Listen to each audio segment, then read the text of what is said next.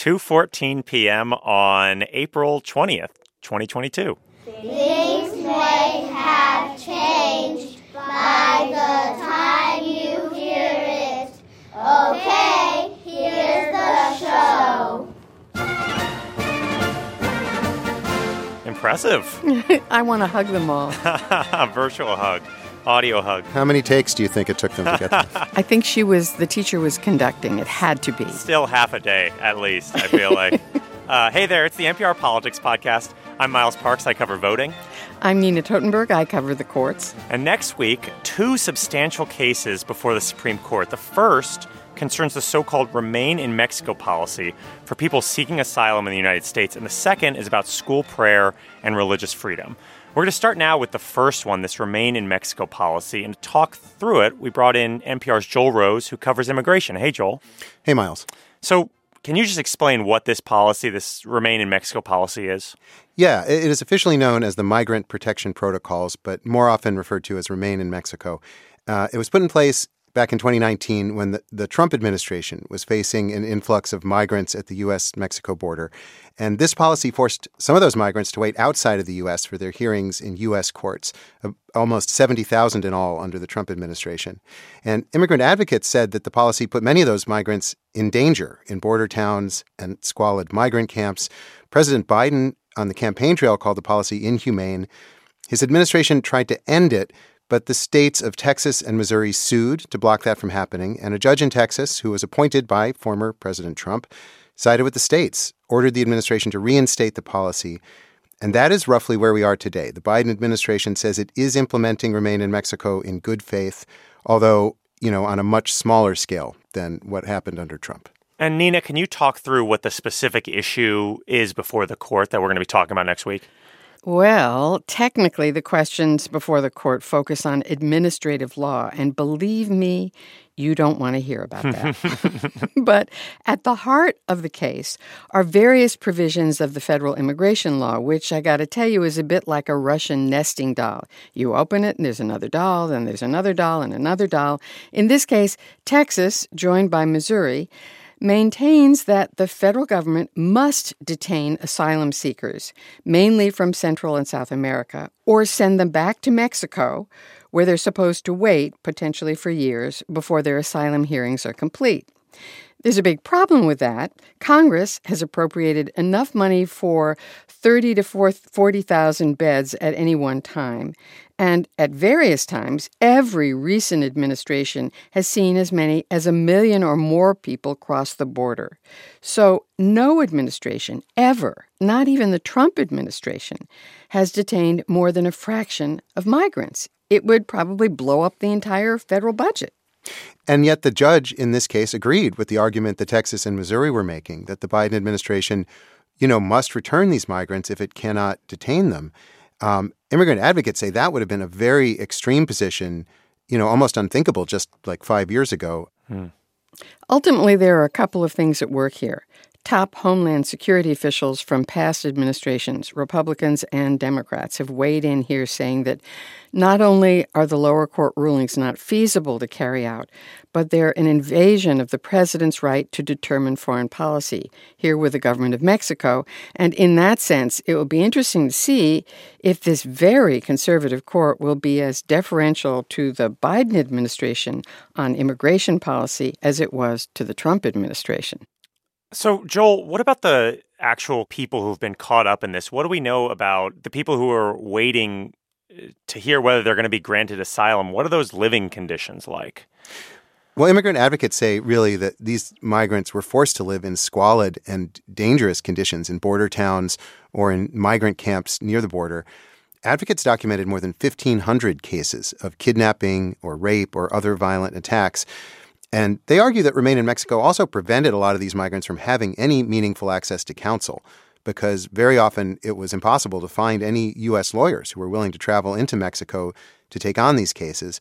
The upshot of all that is that a lot of migrants simply dropped their claims and didn't even make it to immigration court.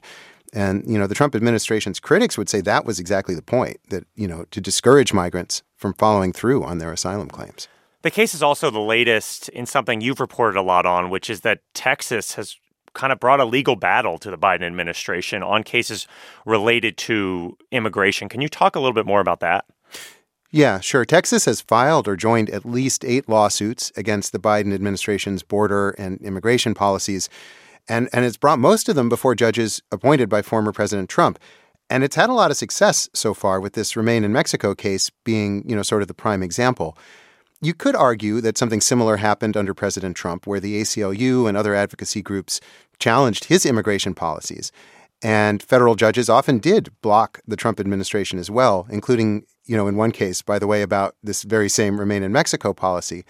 But there was a key difference, which was in those cases, a lot of times a higher court would step in and side with the president and let the administration's policies stand while the case is played out in court. That has not happened in the same way with these Texas cases, at least so far. And, as Nina says, I think it's kind of an open question whether the Supreme Court is going to give the same deference to the Biden administration that it has to previous ones. Basically, in practice, that the courts have been a bigger impediment to the policies of the Biden administration at this point related to immigration than they were to the Trump administration. Yeah, I think so far you'd have to say so. Okay. Joel, thank you so much for your reporting. Yeah, you're welcome. Time for a quick break. More in a second.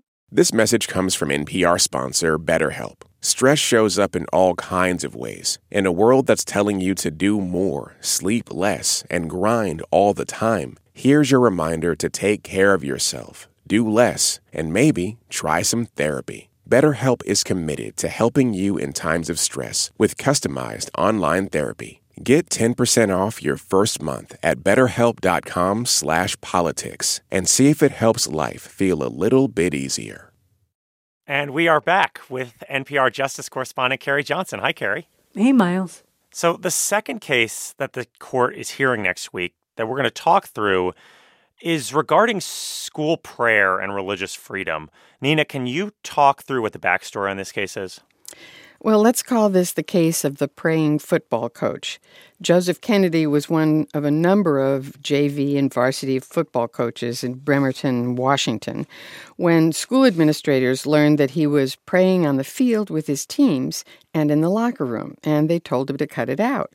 He did for a brief time and forever in the locker room, but then he resumed, he says on his own.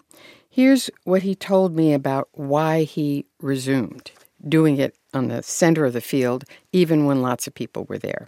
I fought and defended the Constitution.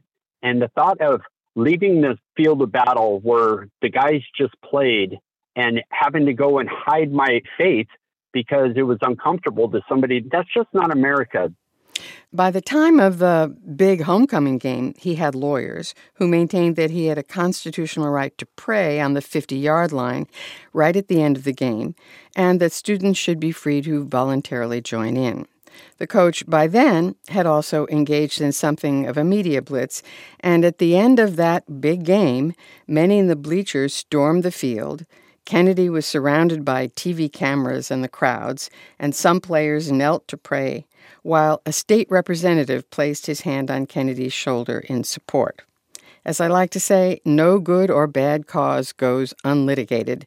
Kennedy lost his case in the lower courts, but now the ball, as it were, is in the Supreme Court. Well, it does seem worth noting, Carrie, that the two parties here, there seems to be a divide on some of the kind of more basic facts of this case. Is that right? Yeah, when I was reading the court papers this morning, the lawyers for the football coach and the lawyers for the school district described the facts very differently. It kind of struck me as an unusual instance in the Supreme Court. Usually the fact sections are pretty basic and they align. But in this case, there's a debate about whether this man was praying privately or with lots of people around and how public the whole thing was, as we just heard Nina say. So it really struck me as being quite unusual in that respect from the get-go. So, Nina, is this the kind of case that the Supreme Court's conservative majority is really going to be felt on? Well, the court has grabbed these religious freedom cases very aggressively. And as Carrie just noted, this is the kind of case that normally, in my experience, the Supreme Court doesn't like to take because there's not really any real agreement on some of the facts. So I think this is a big deal case, even though it's messy. It may be so messy that they dodge it, but they didn't take it to dodge it. And I'm curious what Carrie thinks. I don't know whether this is a first step toward restoring prayer in public school classrooms or not, but it could, I guess. Yeah, one of the big questions in this case seems to be, was this government speech related to this coach's official duties and his job as a football coach, or just a merely private act? And the way the court decides to handle that kind of question could impact what religious acts are allowed in public schools by what kind of people moving forward. One thing, Miles, it's a good thing you're hosting today. One thing that really struck me is the alignment of friend of the court briefs in this case. We have a number of big name people who have filed amicus briefs in this case, including former Trump Education Secretary Betsy DeVos, but even more importantly, Miles, a whole bunch of football players, really famous ones. On both sides. On both sides. Really? Like Steve Largent, the Hall of Famer, who also served in Congress from Oklahoma, and Kirk Cousins, who's the quarterback in Minnesota, and Nick Foles from the Bears. We've got a lot of football players. Many of them are siding with this coach, but not all of them. Now I'm listening. Okay, Kirk Cousins, Nick Foles, I'm interested.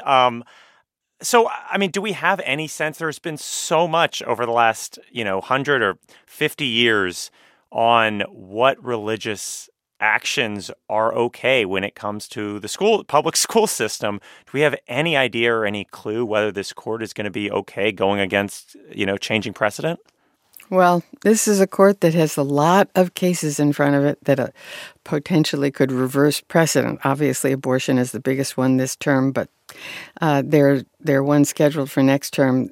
They don't seem to be shy about it. There's a 6-3 majority. They can lose a vote and still prevail, and some of the members of this court have been itching to do this, particularly on social issues, for a very long time, as well as business, labor, other things, and they aren't going to wait around.